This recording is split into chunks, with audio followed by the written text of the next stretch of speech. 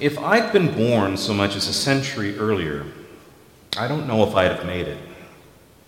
And that's never more obvious to me than when I try to light a fire. First, I pick the driest, most bark-covered piece of wood in the bin. Then I carefully stack it so that it's got some room to breathe. And I make sure the flue is open, and I add a fire starter, which I carefully cocoon in newsprint to ensure that there's plenty of tinder. And then, just to be on the safe side, I usually add a little bit of cardboard for good measure. And then, and only then, do I get out the lighter and let the flames lick the newsprint until it catches. Now, if anyone else were lighting this fire, in a couple of minutes the log would catch and you'd have a good blaze going. But as it's me, I'll be back in less than 5 to add fresh newsprint because I didn't even manage to get the fire starter to catch. But that's just me and fires. I routinely burn my fingers with matches. I occasionally have trouble with tea lights, and I'm probably the only person in creation who has failed to snuff a candle with a candle snuffer. It's kind of embarrassing, actually, but I usually chalk it up to inexperience or being too tentative with the flames, as it was made very, very clear to me from a very early age that fire was dangerous, that a fire could hurt, that fire consumes, that fire would burn well beyond my ability to control unless I tended to it very, very carefully. And it's a lesson I learned so well, I can still be a bit anxious just holding a match. But fire isn't the only flame we're warned to be wary of, because from the moment we're born, we're also ablaze with passion. I mean, it should be obvious to anyone who's spent any time around kids, but our passions burn brightly. When we're happy, we laugh. When we're sad, we cry.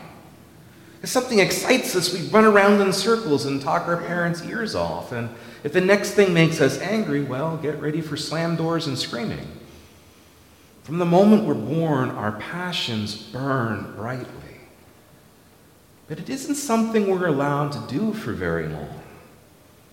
Pretty soon we get the hint that it's better to smile than to laugh, that crying isn't condoned, that excitement shouldn't show so much, and that anger is unacceptable.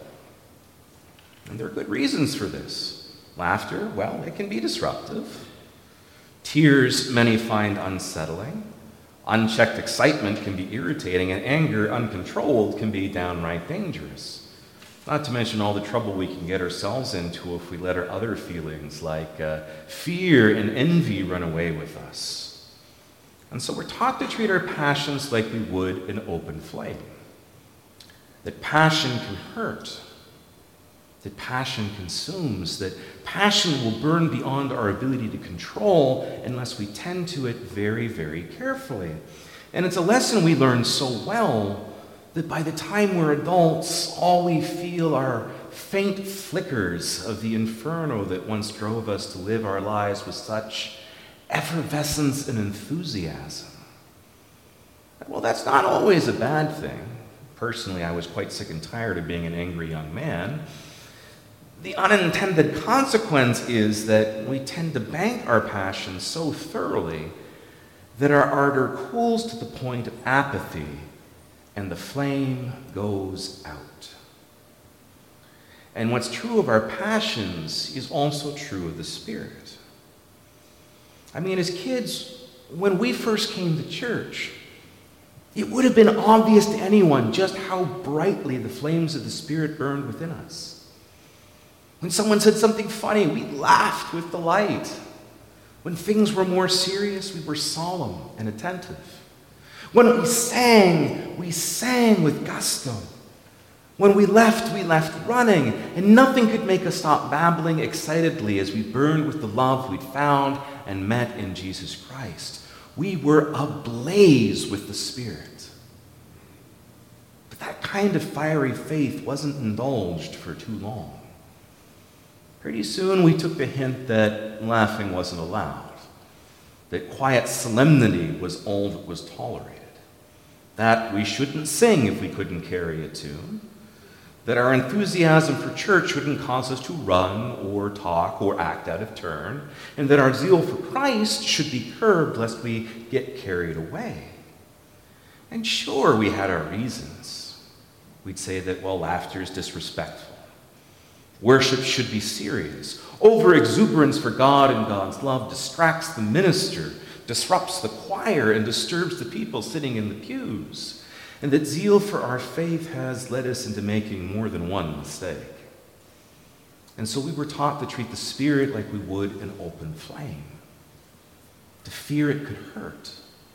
To fear it would consume. To fear it would burn beyond our ability to control unless we tended to it very, very carefully. And we learned it so well that by the time we were adults, all we felt were the faint flickers of that faith that once drove us to live with such effervescence and enthusiasm. And the unintended consequence was that we banked the blazing fire of the Spirit within us so completely that our faith became tepid, and its flame no more than an ember. Better boring than burned, we reckoned. And I suppose there may be a bit of truth to that. But for all that it burns, that's not all a fire is. Fire is light. Its flame is what pushed back the darkness of primordial night so that safe within its circle, we could sleep without fear, develop our minds and indulge our creativity when the day's work was done. Fire is warmth. Not a surprise to those of us who've been cuddling up next to a fire all winter, but fire's what allowed us to survive the chill nights far from our African homeland and expand into every corner of the globe. Fire is also restless. If you ever stopped to watch a campfire, I'm sure you've noticed that the flames are always in motion. They flicker and sway as they dance in the darkness, always looking to grow, to be more than it is if there's anything there to burn.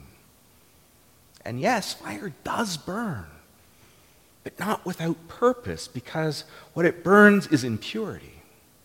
It purges the bacteria from our food, the deadwood from our forests, the underbrush from our fields, and the dross from our metals.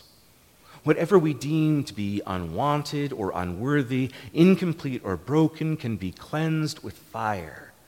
Its flaws consumed until all that's left is stronger and purer than what came before. But above all else, what a fire is alive. Think about it for a moment. Fire needs fuel to eat, air to breathe. It moves, it grows, it excretes. It can even reproduce by starting fires in places the flames don't touch. By most definitions, fire isn't just another elemental force, but possessed of a life of its own. But only as long as it burns. Starve it of fuel, deprive it of air, bank it in a box so it has nowhere to grow, and soon enough you'll see that a fire can die just like anything else. And the Spirit is no different. The Spirit is light. It's flame within us, what pushes back the darkness of fear and ignorance so that we might see the light of compassion, understand one another, and explore the mysteries of our infinite universe. The Spirit is warmth, the comforting warmth of our mother's womb that thaws our frozen hearts with a love so profound that we can't bear another second of isolation and begin sharing it with God and with others. The Spirit is restless, never content, never at rest. Like tongues of flame, the Spirit within us is always in motion, pushing our boundaries, spurring us onward, and always encouraging us to grow, to be more than we are. And yes, the Spirit does burn, but not without purpose, because what it burns is impurity. It purges the sin from our souls, the hate from our hearts, the injustice from our systems, and the brokenness from our world.